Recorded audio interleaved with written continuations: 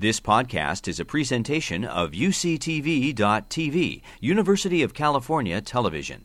Like what you learn? Help others discover UCTV podcasts by leaving a comment or rating in iTunes. My name is Sarah Sramanathan. I am one of the co-chairs along with Neepi Parikh of this Osher Mini Medical School presentation. We are super excited to welcome all of you to tonight's presentation of glaucoma, or Under Pressure, Understanding Glaucoma Disease, Treatment, and Research on the Horizon. We are super lucky to have three of our terrific glaucoma specialists here at UCSF. We'll start out with Dr. Sriranjani Padmanabhan. She is our medical director at San Francisco General Hospital and one of our awesome glaucoma specialists. She'll be joined by Kathy Sun and Yvonne O, whom you'll meet later in the webinar. I'm going to turn it over to Dr. Padmanabhan. So thank you so much and welcome. This is Under Pressure. We'll be talking about glaucoma in a multifaceted approach. Glaucoma diagnosis, treatment, and research. This is going to be given by myself and my colleagues from the UCSF glaucoma faculty. So I think we should just get started by understanding exactly what glaucoma is and how your eye doctor comes to the diagnosis. So glaucoma is actually more than just one disease. It's an umbrella term for many different diseases and syndromes that have a final common pathway. And that is the progressive loss and thinning of the optic nerve over the course of time. Sometimes that is over the course of hours and days in really urgent situations, but most commonly it's over the course of years and decades.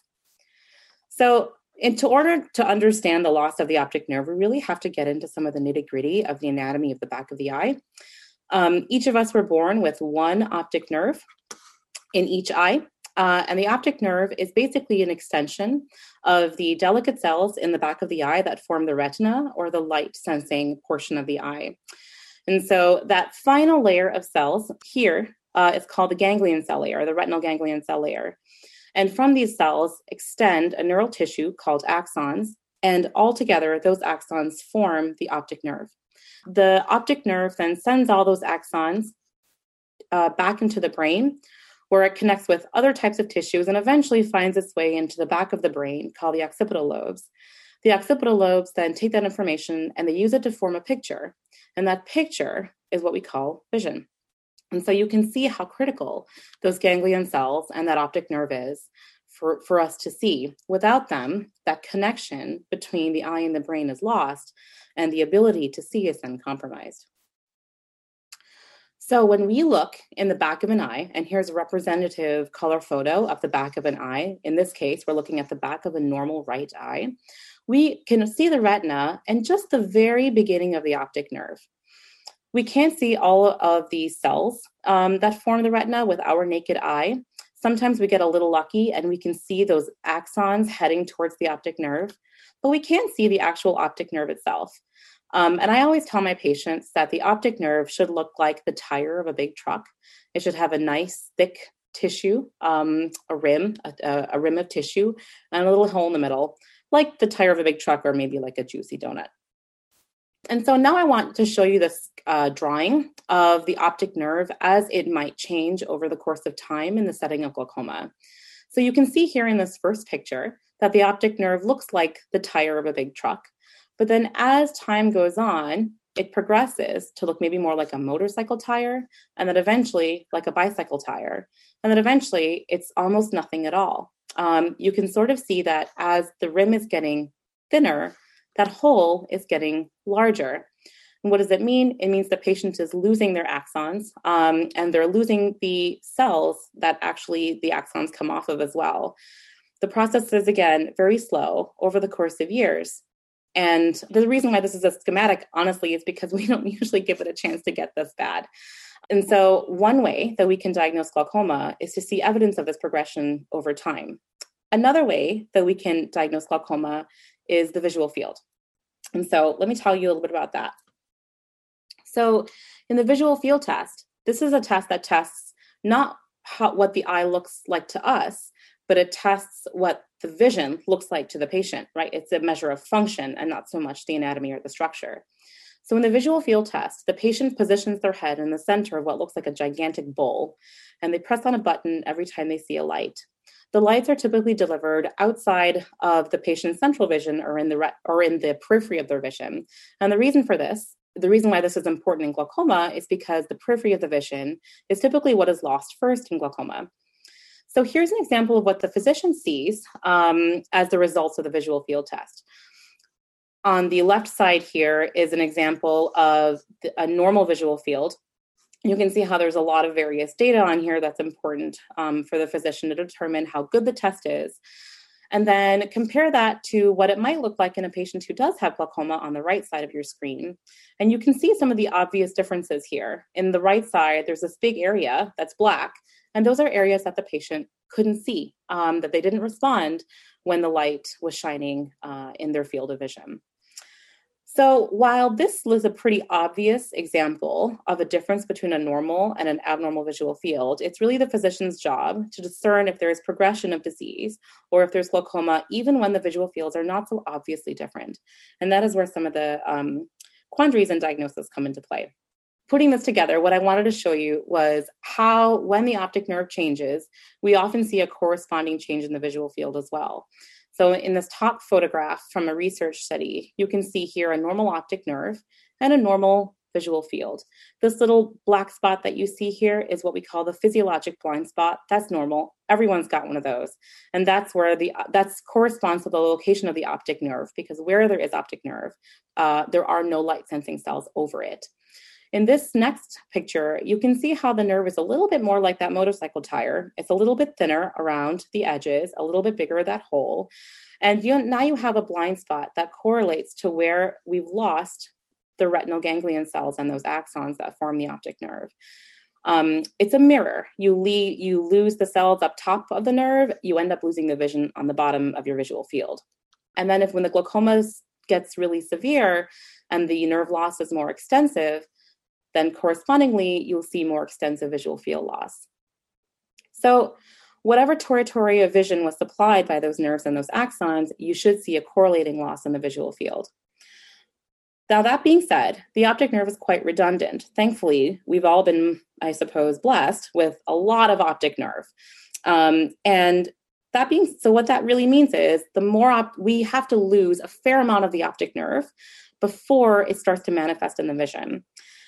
So the visual field is really good at telling us when we have had glaucomatous visual field loss, when the disease is already moderate or severe.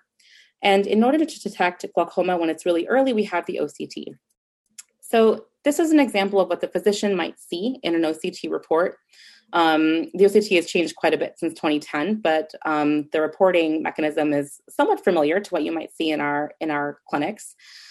And the OCT stands for optical coherence tomography, which, like a traditional CT, which stands for computed tomography, it does give you a cross-sectional imaging of tissue, but instead of using radiation, it uses light. So it's quite safe. And it gives us very detailed information about how thick the optic nerve is, how thick the tissue that comprises the optic nerve is, how thick the layer of ganglion cells is in the back of the eye. And then very importantly, it's actually able to compare the results it gets from the patient to a database of patients who it knows don't have glaucoma and who are roughly the same age and gender. And so getting this study is a routine part of glaucoma practice now. And it is much better detecting the very, very, very small changes at the level of the micron in the optic nerve, and is therefore able to detect glaucoma when there's still a redundancy of the optic nerve before we've gotten to the point where we've lost enough nerve to show up on the visual field. And so it's really revolutionized the way that we're able to diagnose glaucoma early. So with a combination of a careful exam, a history, the OCT, and the visual field, and oftentimes with some time, the physician can help the patient come to a diagnosis of glaucoma. That being said, in addition to being able to decide whether or not there is actual optic nerve damage and therefore glaucoma, we can't really say, again, that someone has glaucoma until we see optic nerve damage. We also have to determine what type of glaucoma that patient has. You might remember that I mentioned that there is a large amount of diseases and syndromes that eventually can lead to glaucoma. And a list of all those conditions is probably too long to talk about here, but very broadly, we can think of glaucoma as being in two major categories. We have what we call open angle glaucoma, and then we have angle closure glaucoma or angle closure or closed angle glaucoma. So in order to understand those categories, we very briefly have to know a little bit about the outflow system of the eye and the drainage canals of the eye. So the eye you can think of as having two large compartments. There's a big back compartment that we're not really going to talk about much, but suffice it to say that the very back compartment has the retina. Then there is the very front compartment, which is comprised of the cornea. That's where people put their contact lenses. A big space called the anterior chamber, filled with fluid, and then the iris, which is the part of the eye that provides you with color. Blue eyes or brown eyes. It's the part that opens and closes in response to light. Just behind the iris is a bundle of tissue that produces the internal fluid of the eye called the aqueous humor. That aqueous humor is produced in the back part of the eye, eventually makes its way around the pupil and percolates in this big chamber, and where it eventually drains into the angle. Where the iris, the cornea, and the sclera meet is where the angle is. And in that angle is a series of sieve-like networks, what I like to call, or what is known as the trabecular meshwork, and I frequently refer to it in my clinic as a colander or a sieve, because it essentially filters out the aqueous humor as it eventually exits the eye and finds its way to the larger canals downstream. You can sort of think of it as like a coffee filter. And so in open angle glaucoma, when we look at the angle, it looks normal to our eyes. We can't see anything particularly wrong with it. But we just surmise that there's something about that angle, maybe it's microscopic, that's providing resistance to flow. So then the eye is making fluid, but it's not quite draining it at the same rate that it's supposed to. And as a result, the fluid builds up in the eye and the pressure is increased. And that's sort of I think a very basic way of understanding primary open angle glaucoma. The anatomy is normal, but the function is not. In angle closure glaucoma, there is usually an obvious abnormality of the outflow system of that trabecular meshwork. Typically, there's something occluding it. There's something preventing the fluid from ever reaching the TM in the first place. Here's an example of what we look at, how we see angles in clinic. This is via an exam technique called gonioscopy. On the left side of your screen, you can see an example of what we call an open angle. And this little light brown structure right here, that's just the beginning of that trabecular meshwork, of that coffee filter that the aqueous humor flows through and eventually is drained out of.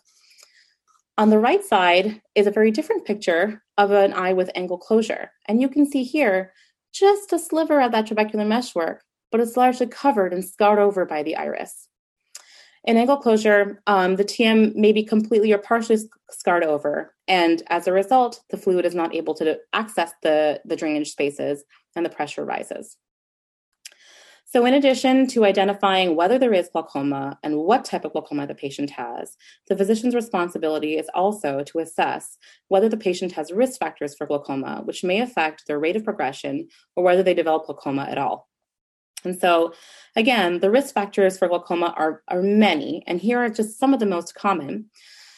These are some that you might elicit in a careful history on the left side. Patient's age, whether they have a family history, if they have any ocular history, including other ocular diseases, and then in certain types of glaucoma, the migraine or the blood pressure. And then on the right side, you'll see some exam things that may affect someone's risk for developing glaucoma. They're elevated eye pressure, how thick the cornea is, whether their optic nerve already appears a little thin, or whether there's an asymmetry between the optic nerve appearance among the two eyes. I think it's important to note that I've made it 13 minutes without mentioning the pressure. And I wanted to really drive home the fact that glaucoma is really not about having a high eye pressure. Glaucoma is so many things. Having a high eye pressure is one of the risk factors. But out of all these risk factors, it's one of the only ones that we can actually modify, which is why we make such a big deal out of it when patients come to the eye clinic. And so even if it's normal, and the patient carries a diagnosis of glaucoma, which happens about 30% of the time, lowering the eye pressure gives us the most preventative bang for our buck, or most treating bang for our buck when it comes to disease progression or disease prevention. And so with respect to how to lower that pressure, I'm going to turn over the talk now to my colleague, Dr. Kathy Sun. She's an assistant professor of ophthalmology here at UCSF, and she will talk a little bit more about the treatment and prevention of glaucoma. Thank you for joining us this evening. So I'm going to be talking about some of the common treatments that we use for glaucoma. So I'll go over what the goal of glaucoma treatment is, and we'll touch base on some of the common treatment modalities, which include medications, lasers, and surgery.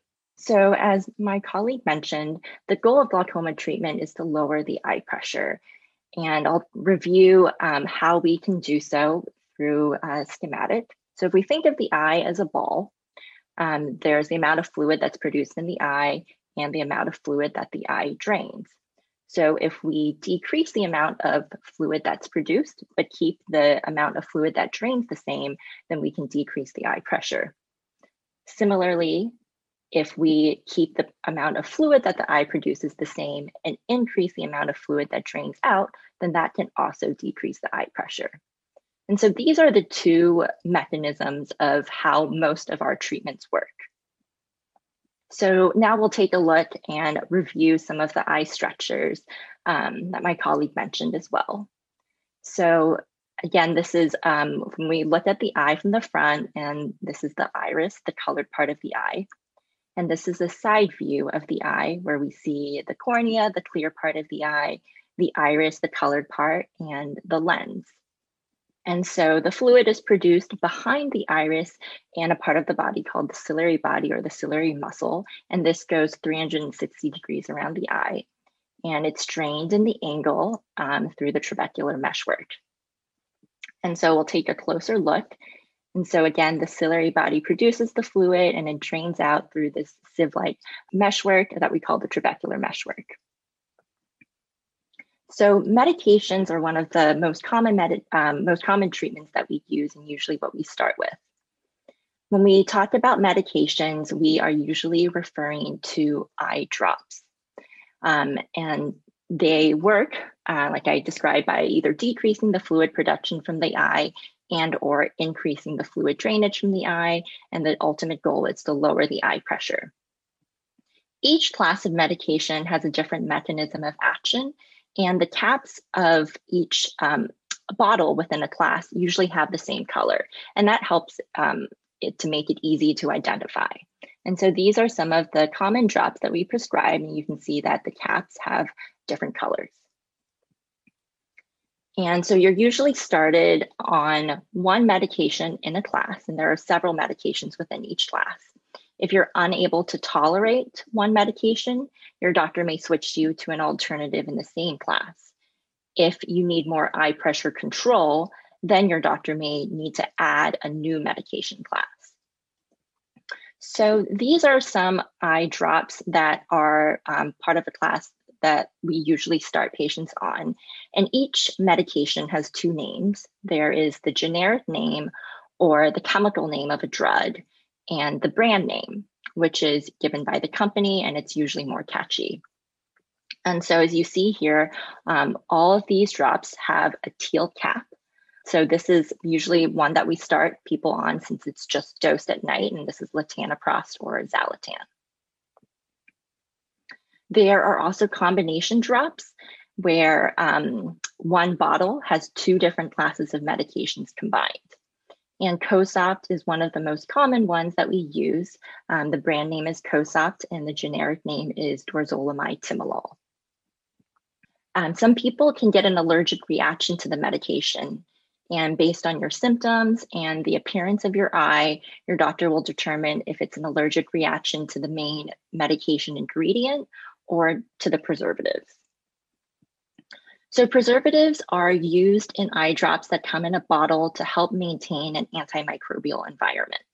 And there are different types of preservatives that can be used in different medications. And there are also preservative-free medications. So these are single-use containers that can be recapped, but should usually be thrown away 24 hours after opening. Since there are no preservatives in there, they're at increased risk of contamination and causing an infection. So Xioptan is a preservative-free form in the same class as the teal medications that I showed you.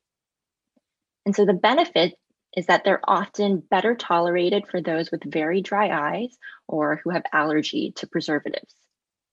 I guess the one question is, why isn't everyone put on them?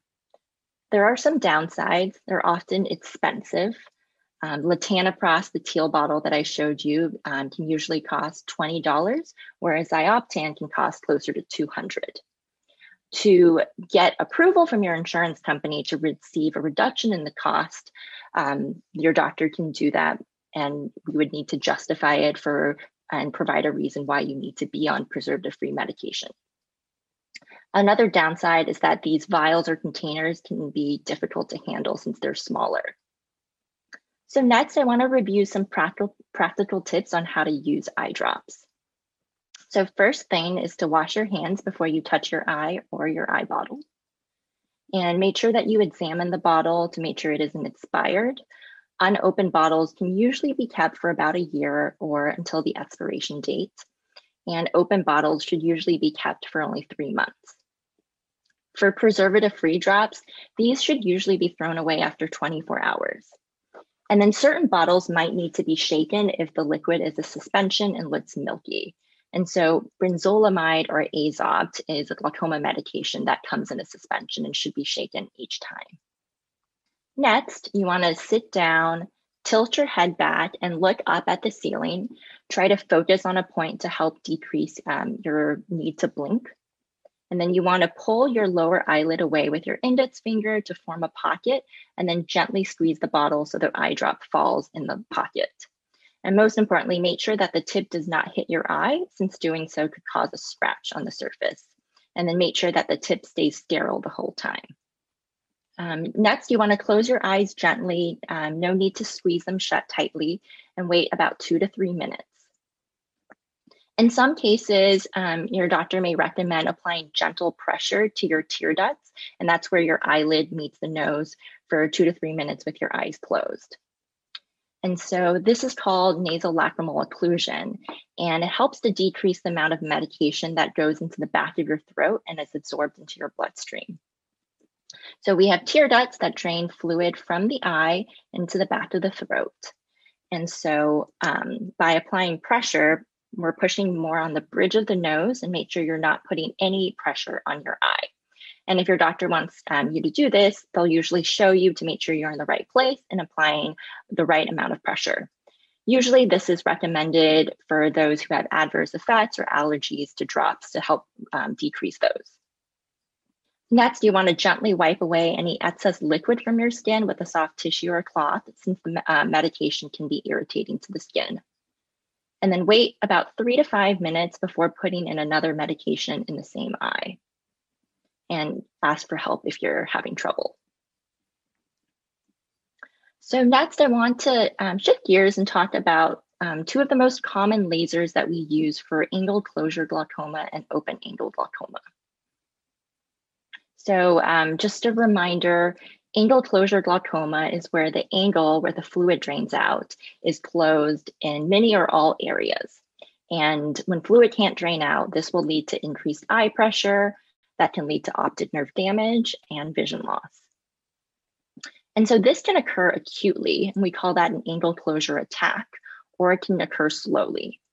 And there are also precursor forms of the disease where the angle is narrow but not fully closed, and the eye pressure is not high yet. And laser is most helpful after an acute angle closure attack or for these precursor forms. And so the laser that we perform is called a laser peripheral iridotomy, or LPI. And we create a tiny hole in the outer edge or the periphery of the iris, and this leads to an opening of the angle in most cases. And after the angle is open, then fluid drainage is improved. And we do this in the clinic. So this is the small hole that's made in the periphery of the iris. And this is another photo where we use light to transilluminate so we can better see that the hole is open. The risks of an LPI, you can have a temporary elevation in eye pressure. So usually your eye pressure is checked 30 minutes to 1 hour afterwards. You can have some inflammation, which goes away after a week with anti-inflammatory drops. The closure of the iridotomy can happen in some cases, but it's not common. And in rare cases, you can have some extra visual symptoms like seeing bright lights or halos or glare. There is also laser that we can do for open-angle glaucoma. And open-angle glaucoma is one of the most common forms of glaucoma in the US. And this is where the angle looks open, but there is likely some sort of blockage. And this presents with high eye pressure, which leads to optic nerve damage and vision loss. And so we talked about medications, which is a first-line treatment for open-angle glaucoma. And we can also do a laser called selective laser trabeculoplasty. So SLT targets the natural drainage tissue of the eye or the trabecular meshwork, and that helps to improve drainage. So we use very low energy to gently treat the trabecular meshwork, which is here in brown, and that helps it to function more effectively and allow more fluid to drain out.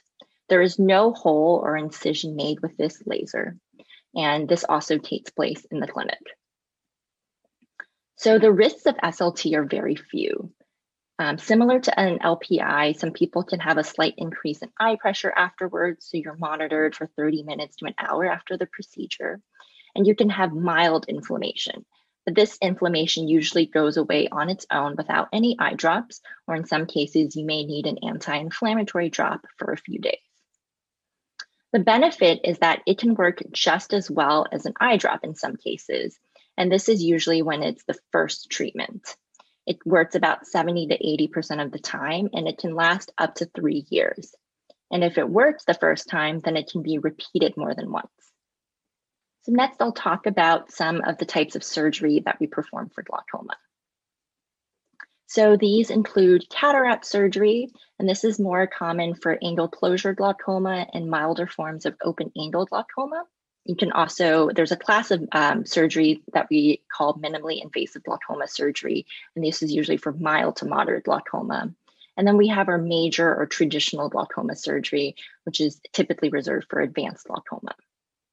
So your doctor takes into consideration a number of things before deciding which surgery they would recommend. And this includes how high your eye pressure is, what your target eye pressure is, how advanced your glaucoma is, if you have other eye conditions or other medical conditions, if you've had previous eye surgeries or lasers, and how you'll do in the postoperative healing period.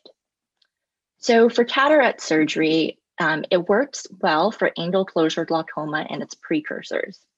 So the lens or the cataract as it matures, it takes up a lot of room. When we take out the lens and place an artificial lens implant, that is flat and takes up less room. So removing the lens can help open the drainage passageway and actually cure this form of glaucoma for some patients if done early enough. In open angle glaucoma, some patients with mild glaucoma can have an eye pressure reduction afterwards, and this might be enough for some time. So minimally invasive glaucoma surgery refers to a group of surgeries where we use microscopic sized devices and smaller incisions to make glaucoma surgery safer. These devices are newer, and one of the trade-offs is in making the surgery safer, they are less effective at lowering eye pressure than our traditional or major glaucoma surgeries. They can be combined with cataract surgery, and because they are usually less effective at lowering eye pressure, they're reserved for mild to moderate glaucoma. And so this is a photo just showing some devices that are classified as MIDS. This includes the Hydrus microstent and the iStent, and these all work to increase drainage. They're implanted into the angle and the trabecular meshwork to improve your natural drainage pathway. There's also the Zen gel stent, and that increases drainage by creating a new path for fluid to flow. And there are other devices too. So our major or traditional glaucoma surgeries, they work like the Zen gel stent by creating a new drainage pathway. And that's because your natural drainage pathway is clogged and no longer working. And this is most common with advanced glaucoma when your medications and lasers are not enough anymore. So one of the surgeries that's been around the longest is called a trabeculectomy. And that is where we make a tiny drainage hole in the sclera, or the white part of the eye. And fluid flows out through the small hole into a small blister-like pocket called a bleb, and that's enclosed in the eye and sits underneath your upper eyelid. And so this is a photo of a healed bleb several months after surgery. And as you can see, it's a little bit whiter than the rest of the eye, but otherwise a normal looking eye. Another type of surgery that we commonly do is called a glaucoma drainage implant, or a tube shunt. And here we also make a tiny drainage hole in the sclera, and then a tube is placed through it. And fluid flows through the tube into the area near the implant in the back of the eye. And so these are some examples of tube shunts. This is called an Ahmed, and this is a Barvelt, and these are named after the inventors. And this is a photo or a picture showing an Ahmed implant, and it's seated in the back of the eye near the eye muscles, and a tube is entered into the eye. And so fluid drains out of this tube over the implant, and this is all enclosed in the eye, and it usually sits underneath your upper eyelid. So in summary, we've reviewed that the goal of glaucoma treatment is to lower eye pressure. That eye pressure can be lowered through two ways, by decreasing fluid production from the eye and increasing fluid drainage from the eye. We've gone through some medications and common types of eye drops and how to safely instill them, some common lasers that are used in open angle and angle closure glaucoma, and the types of surgeries that can be performed for glaucoma. Hope this was helpful, and thank you for joining us.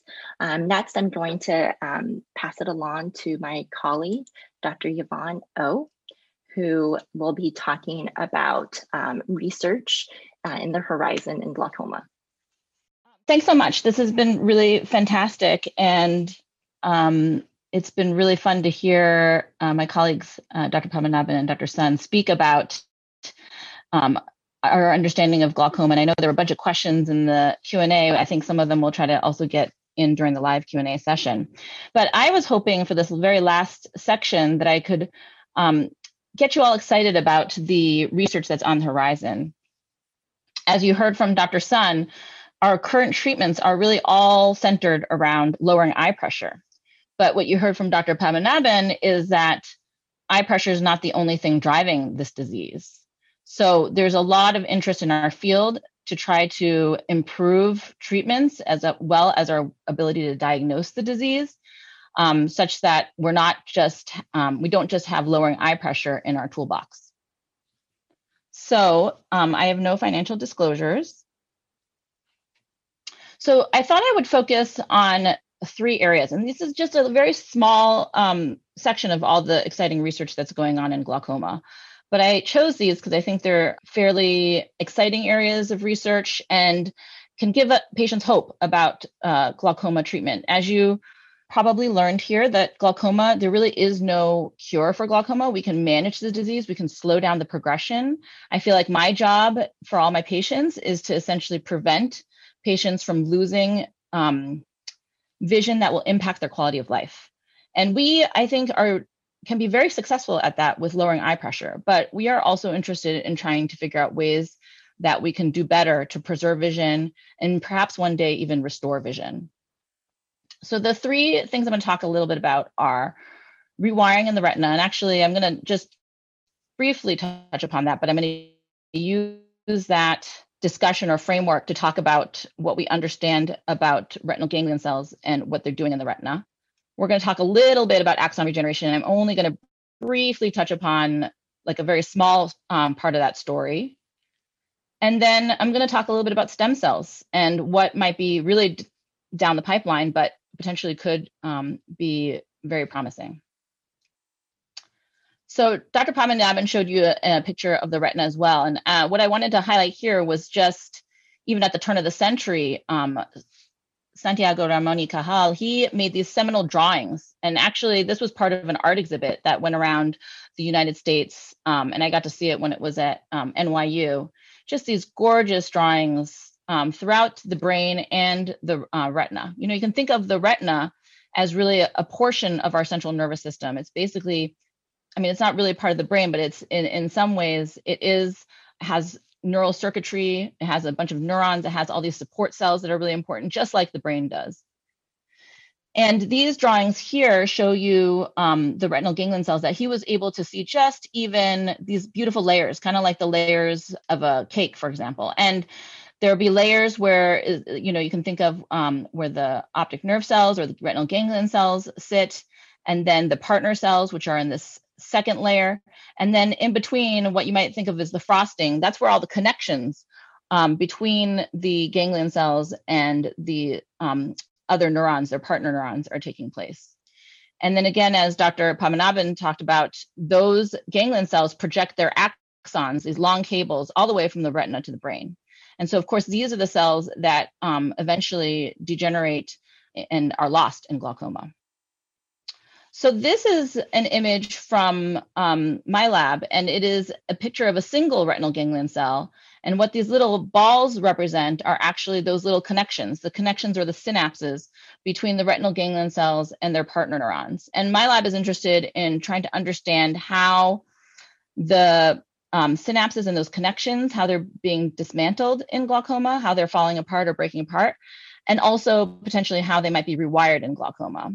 But it's really, when we talk about glaucoma, we often talk about how the retinal ganglion cells are the cells that are degenerating, but it's not just one cell type. The retina is actually, or the retinal ganglion cell population is actually composed of many different cell types. And I just want to highlight the fact that we're still just understanding it still over the last couple of years, exactly what cell types are potentially more vulnerable in glaucoma and which retinal ganglion cell types might be more resilient. So this is an image of Michael Jordan from the famed Chicago Bulls driving to the basket.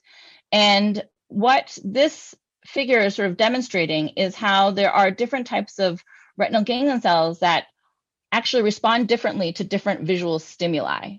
So for example, this particular cell type really responds robustly when there's motion going from in this picture, left to right direction.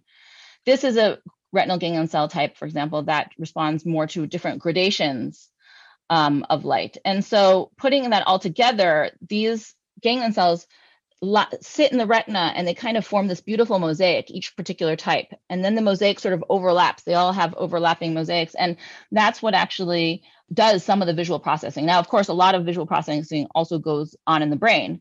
But again, as I mentioned, the retinal ganglion cells are the final output neuron. All the light is collected by the photoreceptors in the retina, and then that information gets transmitted and processed in the retina until it finally goes from the eye to the brain via the optic nerve axons, or the axons of the retinal ganglion cells. So I am just going to share very briefly the final result of several years of work in the laboratory, which suggested actually in our system that we were studying, which was mouse, which obviously is very different from human, that this particular cell type, these cells that respond to light decrements, so meaning they're off cells, they respond most actually when there's a bright stimulus that then becomes much dimmer. This is in contrast to on cells. On cells respond to light increments or light stimuli in a much more robust fashion.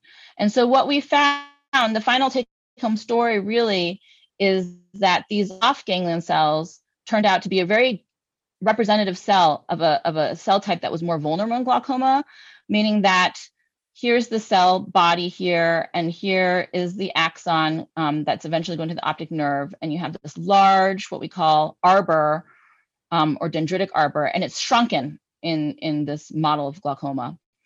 And you see those little blue dots here, those are the synapses or the connections. Those are also really lost in glaucoma. And what we found in contrary was that the on cells are more resilient in glaucoma. And so you can kind of think of it as the off cells might be like a canary in the coal mine. I first heard this sort of, I like this concept. This is, I first heard Dr. Andrew Huberman bring this up, and actually I'm going to talk very briefly about his work later on in this talk. And, but I think in opposition to these more vulnerable cells, or this canary in the coal mine that's saying, hey, there's damage going on here, there's also the hardy coal miner, the coal miner who's very resilient. And I think that sort of is representative of the on system or the on cells. And so one of the things that we're really interested in is trying to figure out whether we can take this sort of dichotomy of on versus off cells, off again being more vulnerable, on being more resilient, and see if we can figure out ways in which we can improve glaucoma diagnostics, whether or not we can also understand. I mean, the $1 million question is why are some cells, what makes a cell more resilient? That would be really useful to know, because if we can figure out, for example, like the underlying molecular mechanisms or genetic code that makes that happen, maybe that could lead to new treatments. And then also, can we use this knowledge to try to build better tools for glaucoma diagnosis? So I'm going to briefly tell you about one such project that we have in the lab. So this is a picture of a medical student who's been working with me, and he's demonstrating, those of you who have under glaucoma care and know how painful, I mean, I don't have a clinic day that goes by that a patient is not bitterly complaining to me about this test. I'm sure those of you who have taken it probably agree. And, you know, this is the way that we are evaluating your visual function. Remember, I told you our job as glaucoma specialists is to make sure that you don't lose visual function that's going to affect your quality of life. And so this is our readout. And the problem is these tests, this visual field test is very subjective. It's uncomfortable, and it uses bulky, expensive equipment, and is very difficult for patients to do. So what if we could, you know, potentially build an objective way to measure visual function? And there is one such test already available, but it's not currently used. And part of that is because this ERG, what you're seeing in the upper picture here, is an electrode that, you know, it's a part of a contact lens. It's not so comfortable. Again, it's a bulky piece of equipment. You have to dark adapt, you know, sit in a dark room for half an hour before taking the test. It's not a very practical test. And so far, it really has not become part of our normal clinical practice. And so what we did along with a team here at UCSF is try to use a handheld ERG. This is, again, a picture of that same medical student, where a handheld ERG is much more portable, it's small, and the electrode, instead of being on the eye, is actually just on the skin here. And so we wanted to try to incorporate this new technology with what I told you about what we found in the mouse.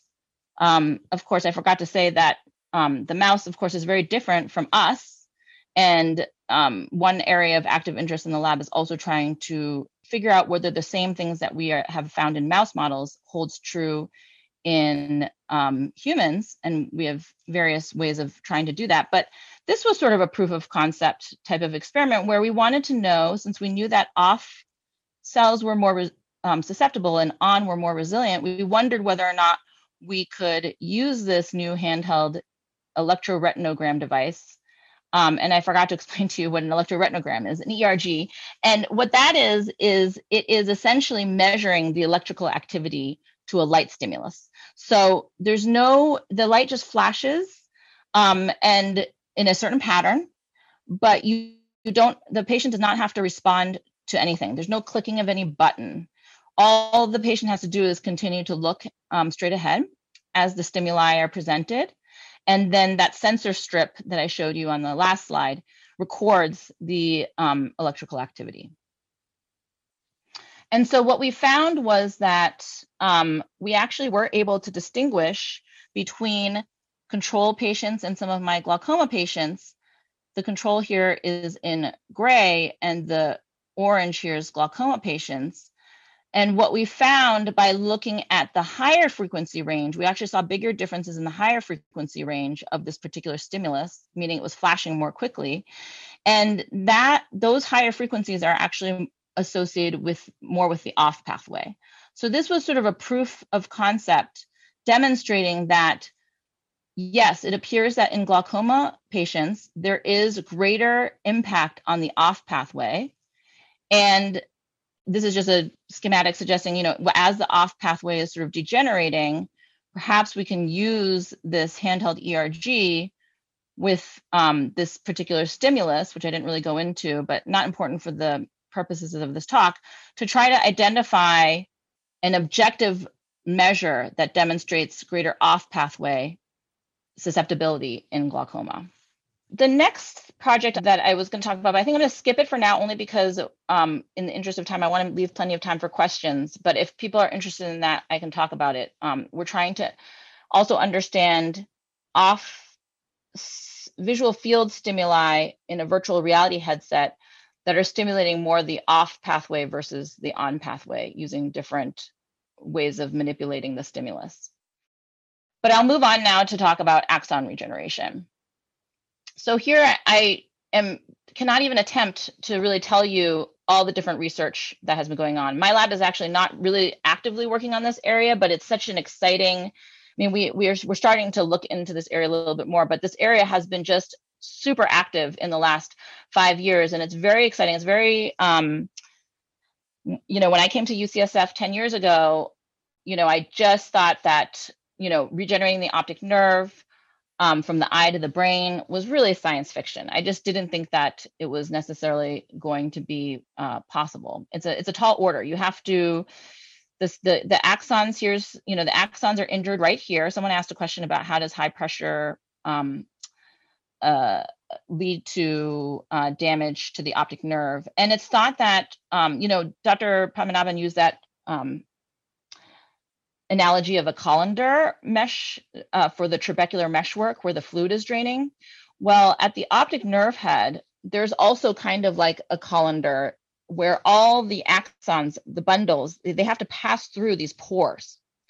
And when there's high pressure, the axons get compressed, and that causes damage to the optic nerve. And there's a bunch of different mechanisms that I touched upon briefly, I think. I can't remember now if I finished answering that question or whether or not we were going to answer this live, actually. Maybe I didn't finish typing out my answer, but we can talk about it in the discussion. But essentially, now the axons have degenerated and they're no longer connected to the brain. And so how do we get the axons to grow back towards the brain and get to the right location? Well, there's a ton of challenges. This is not going to be an easy problem to solve, but because if you think about it, there's just it's a long distance for these axons to travel, and they have to find the appropriate location in the brain to connect to. Again, we're talking here about synapses. For example, here, this review is sort of bringing up, well, what happens if it connects or synapses onto the wrong target cell, or if it goes to the wrong area or layer. So there's a lot of things that need to be addressed, and there's this whole area is an active area of research. I mentioned Dr. Huberman earlier in my talk, and I just wanted to highlight this study, which was the first time that was demonstrated in mouse, but he is now also doing a study in patients where they use visual stimulation. And in this case, it's a high contrast visual stimulation for the mouse. They also did some genetic manipulations, meaning they turned on some genes and turned off others. And then showed that they were actually able to, after they did this very crude experiment where you crush the optic nerve actually with forceps, that causes obviously all the axons to degenerate. Well, then what they did was they coupled those genetic manipulations with the high contrast visual stimulation and actually showed regrowth from the optic nerve to the brain. So I think this is, I just wanted to bring this up to say that this whole area is super active and super exciting, and there's a lot going on that I think can potentially have great promise for our patients. So the last thing I'll talk about is stem cells, because I think stem cells are also a very interesting area of research. And when I first came to UCSF, I was actually involved in trying to generate retinal ganglion cells from stem cells. I don't do that anymore, but I am now collaborating with a group that does. And I wanted to tell you about sort of the way the field is sort of thinking about how we can use stem cells to address glaucoma. So stem cells, there are many different sources of stem cells naturally occurring in the body, but you can also take non-stem cells. For this example, and these are adult cells, these happen to just be skin fibroblasts, meaning we just take a little biopsy of your skin and then we put them in and grow it in the lab, and all these fibroblasts start growing. And then you actually can reprogram these fibroblasts so that they become pluripotent. That just means it's able to make all kinds of different cells.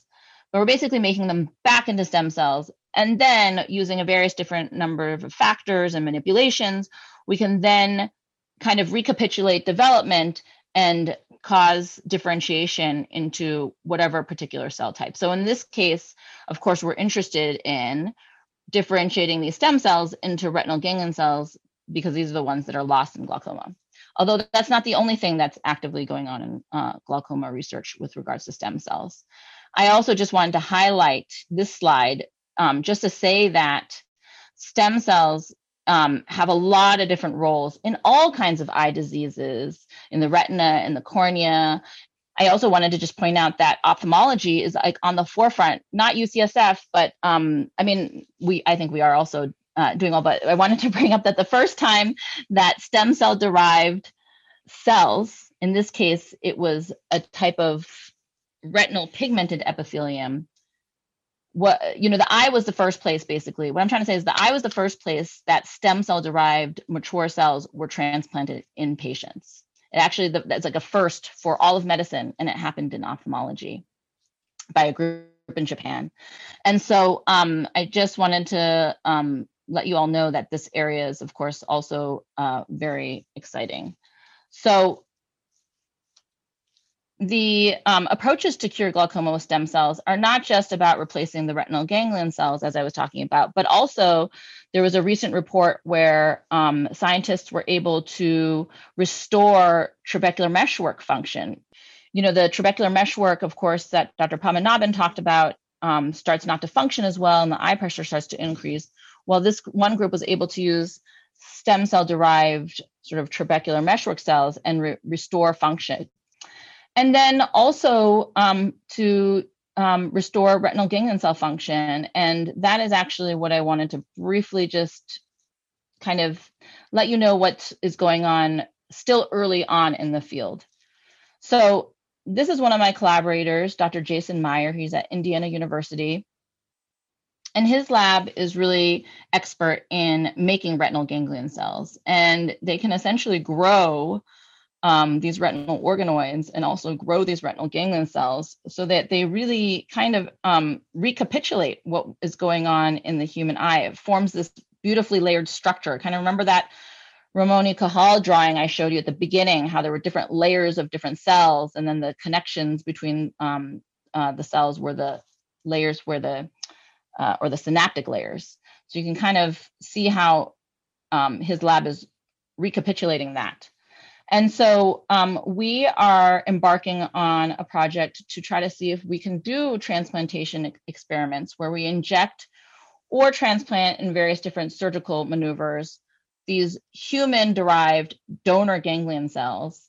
And as I talked about in the first part of my talk, my lab is really interested in understanding how the retina wires and how it makes these connections and these synapses. And so that's part of my job in this project. And what I wanted to point out with this slide is just to say how team science or team efforts are so critical to moving the field forward. And so this is a collaboration among 4 different labs.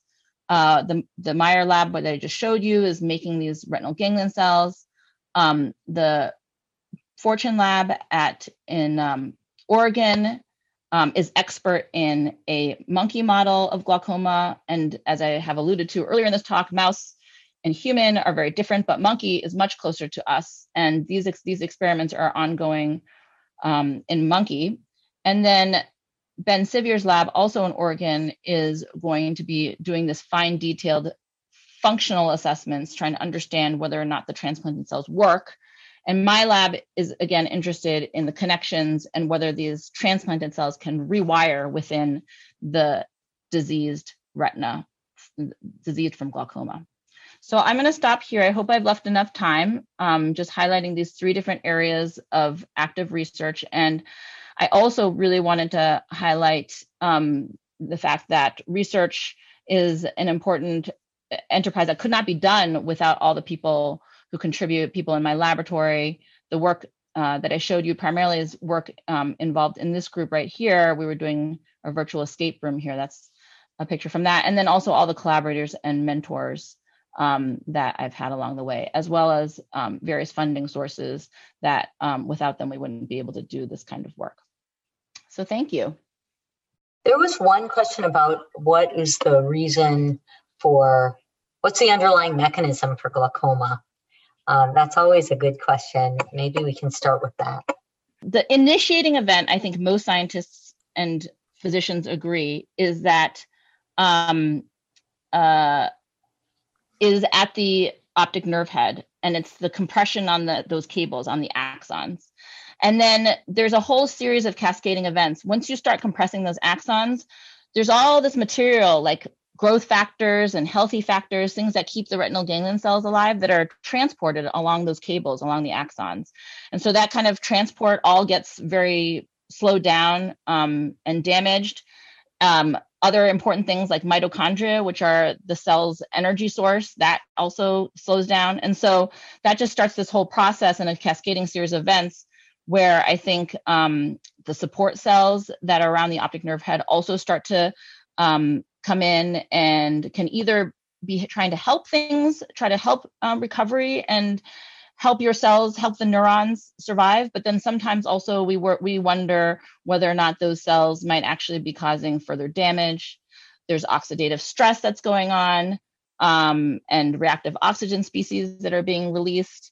And I mean, there's basically like 20 different things that are more than 20 different things that are probably happening that then leads to the axon gradually sort of what we call die back. It kind of is degenerating. And then once you lose that cable and that, all your retina could be functioning perfectly fine, but then the information can't get to the brain. We also have a couple of questions about how glaucomatous optic nerve changes are similar to other diseases such as myopia or vitamin B deficiency or cobalamin C. Can you just talk about how optic atrophy or optic nerve changes in glaucoma could be compared and contrasted to other diseases? And do glaucoma treatments work for those also? I have like sort of two answers for this. The first, and I'll see whether Kathy and Shri agree with me.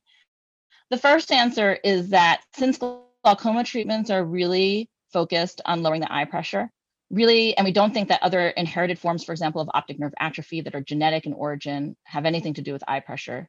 Like the short answer is probably no.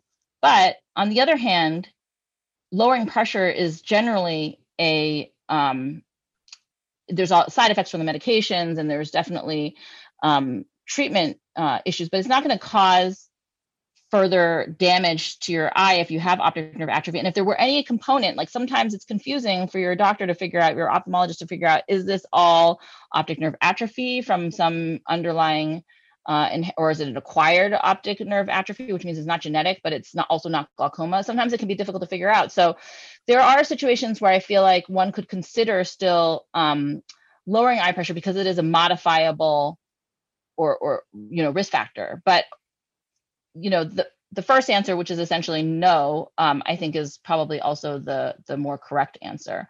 The stem cells question for that particular question, I think is relevant in the sense that, anything that we figure out about how to regrow the axons and transplant retinal ganglion cells, that theoretically would be helpful for other types of optic nerve atrophy.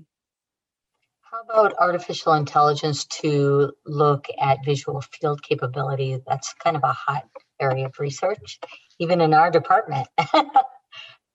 Kathy, do you want to take that one? Sure, I can start, and then Yvonne might want to talk about some of her research in that area too.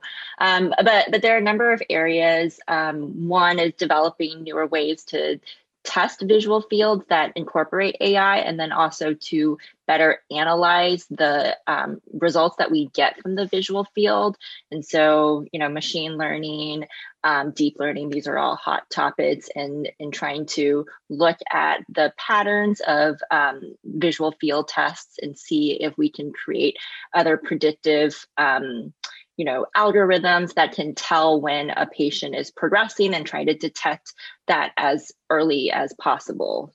So that's, I think those are kind of the two big areas that are very exciting. And I'll let Yvonne kind of talk about the visual field kind of virtual AI work.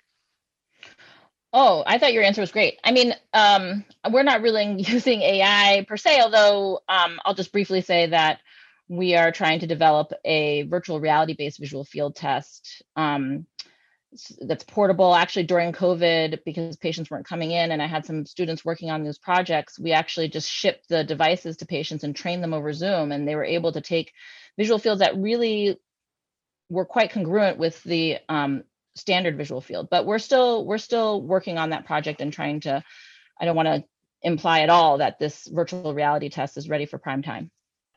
Sri, maybe I'll send this question your way. Does a diagnosis of glaucoma require demonstrated loss of visual field, or can you make the diagnosis prior to that vision loss? How do you sort of go about hashing that out for the patient? So a diagnosis of glaucoma does not require a demonstrated loss on the visual field because you can certainly demonstrate early glaucoma, which is essentially glaucoma that exists prior to vision loss on the visual field. And that can be measured by either clinical exam or on the OCT, which is a little bit better at the visual field in ascertaining glaucoma loss. When the optic nerve is still relatively redundant, before you've lost enough to show a difference on the visual field. And so for patients who might have early glaucoma, they may have a normal visual field, but they may have a slightly suspicious area of the nerve that looks different from the other segments. That may correspond to an area on the OCT that looks a little thinner than its corresponding segments. Sometimes the OCT is measuring normal, but you can still make a diagnosis of glaucoma if you've noticed a trend or a change in those normal values over time. So it may be the case that, for example, the first time you saw the patient, the OCT is measuring completely normal. The next time you see them 6 months or a year later, the OCT is still normal, but the amount of nerve that was lost in the interim is faster than you might expect for that patient's age.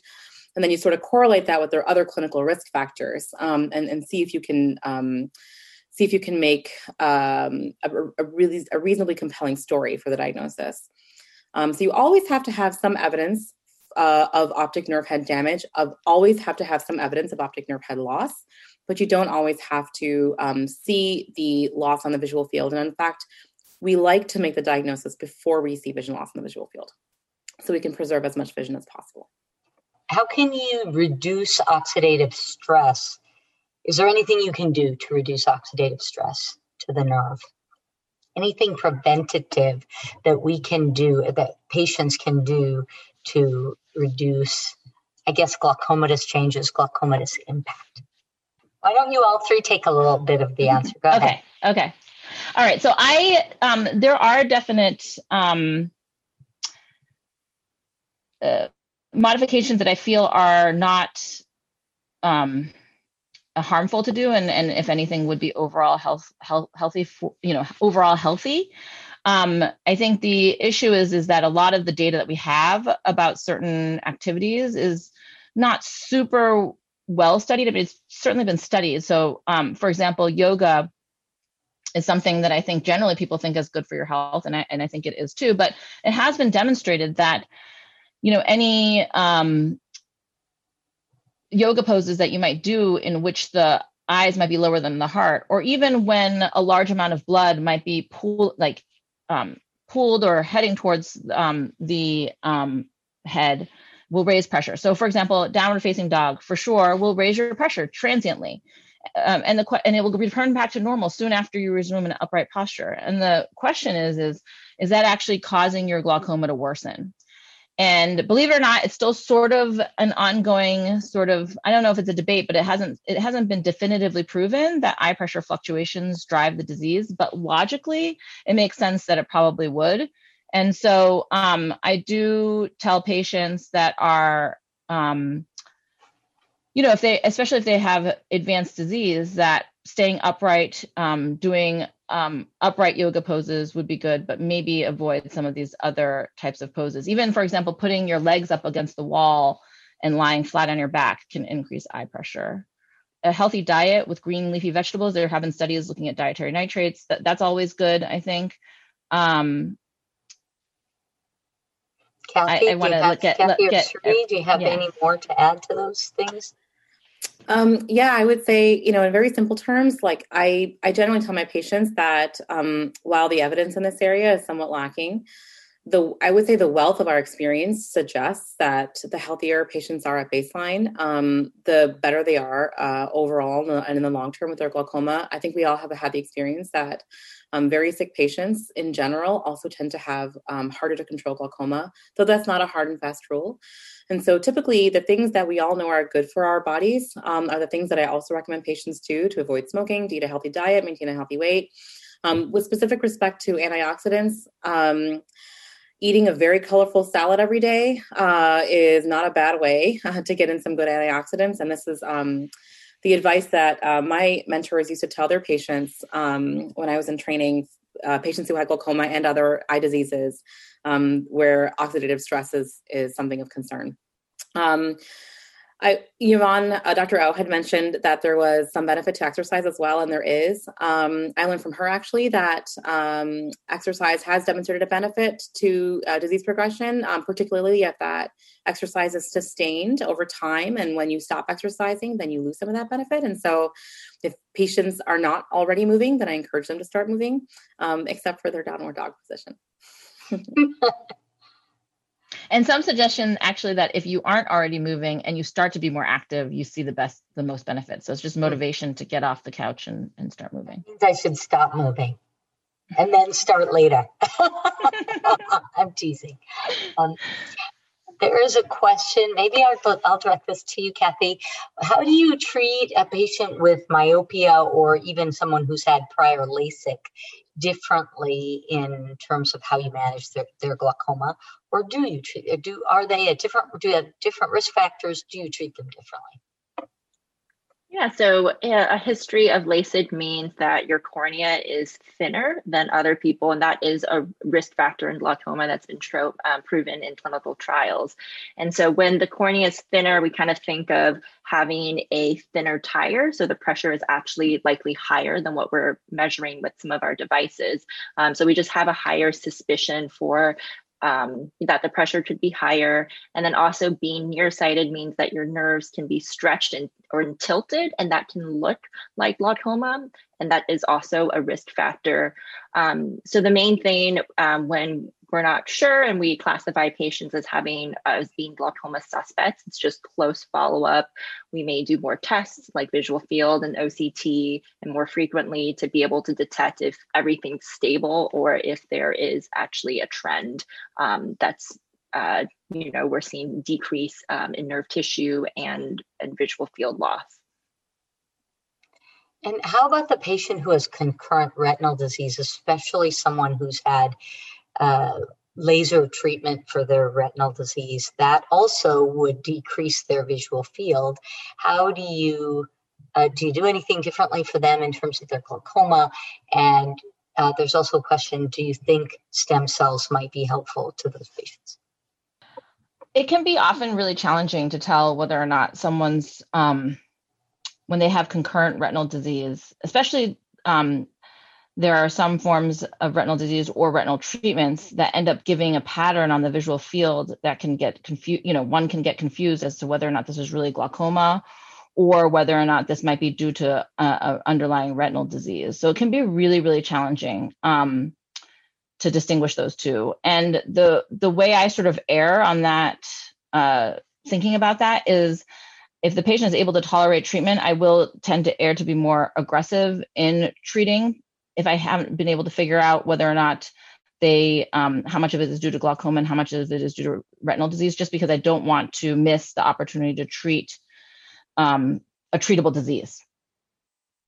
The other question was about stem cells, and I think the question was about maybe changes or laser in the macula. I do think, I just showed one little tidbit about stem cells in glaucoma, but yes, there's even more research actually in using stem cells to treat retinal diseases. And that area has moved more quickly in some regards, although one does have to be careful. I do want to give one word of caution to patients, just because there have been reports in situations where patients have unfortunately lost vision due to stem cell treatments that were not done in a regulated clinical trial way. And it can be very confusing as a patient to figure out when something is being offered.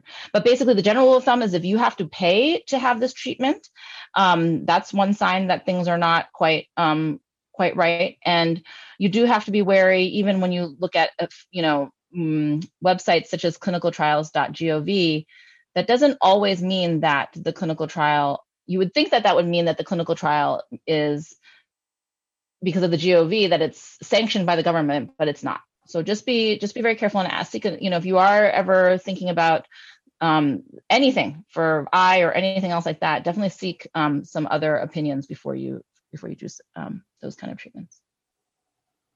Dr. Padmanabhan, how do you go about choosing a good target eye pressure to aim for? And do you do it differently in normal pressure glaucoma versus other types of glaucoma? That's a great question. I would say I do it a little bit differently based on the type of glaucoma or the clinical scenario that I'm dealing with. Much of the way that glaucoma specialists decide on the initial target treatment is based on the large clinical trials that have set target pressures or established a particular percentage from the maximum pressure in the course of that trial, and then demonstrated slowing of disease progression when that pressure is achieved. And so, for example, for patients who have elevated eye pressures but no other signs of glaucoma, the landmark clinical trial from about 15 years ago demonstrated I believe it was a 25% reduction of the IOP as an initial goal. For normal tension glaucoma, 30% is the typical initial target. And these are just initial targets. It's not a bad place to start, but you can never really rest on your laurels if you've met that initial target, because the treatment isn't about what the number is. The treatment is about how the patient is seeing and how the disease is progressing. The ideal pressure is whatever is required to prevent the disease from progressing noticeably from year to year. Ideally, many, many years pass before you notice disease progression. At this point, it's not really possible to completely halt the disease. Typically, there's a slow march that you'll see from year to year, or I should say over the course of many years. But the ideal is to get the disease moving so slowly that the patient will hardly be affected by it in the course of their lifetime. And so that initial target is informed by clinical trials, but then the subsequent targets are always constantly reevaluated and reassessed and readjusted for each individual patient. And then the last question in the QA section, I'll direct to Dr. Sun. When you're doing glaucoma surgery along with cataract surgery, is there a particular lens implant is your go-to implant? Or I'll expand upon that a little. Are there any particular things you specifically choose to do in that patient with glaucoma and cataract surgery combined? Or cataract surgery in the glaucoma patient, sorry. Yeah, that's a good question. So usually when we think about the intraocular lens implant, we kind of separate that from glaucoma in the sense that we, would ask the patient, just like if they're having cataract surgery, if they want a distant or near target. And so that's determined separately. I would say that the one type of lens that we tend to avoid for glaucoma, if we're doing glaucoma surgery at the same time, are the multifocal lenses, which allow you to see both near and far and kind of all the range in between. For those specialty lenses, you want to get the best vision possible. And usually if you have glaucoma, that means that you have some sort of visual field impairment or visual impairment. So you're not going to be able to get the best possible vision, so getting you to 20/20. And so generally when we're doing glaucoma surgery, we recommend our standard monofocal implants, which have one focal plane, because patients will get better quality of vision when we combine it with glaucoma, since it is a longer recovery period and there can be some more complications after surgery too. Well, I want to thank all three of you. What a great discussion and a wonderful introduction to glaucoma, its treatment, and research that's emerging on the horizon. I think this has been a great session, and we look forward to learning more in the future. Thank you all so much. You've been listening to a podcast by University of California Television. For more information about this program or UCTV, visit us online at uctv.tv.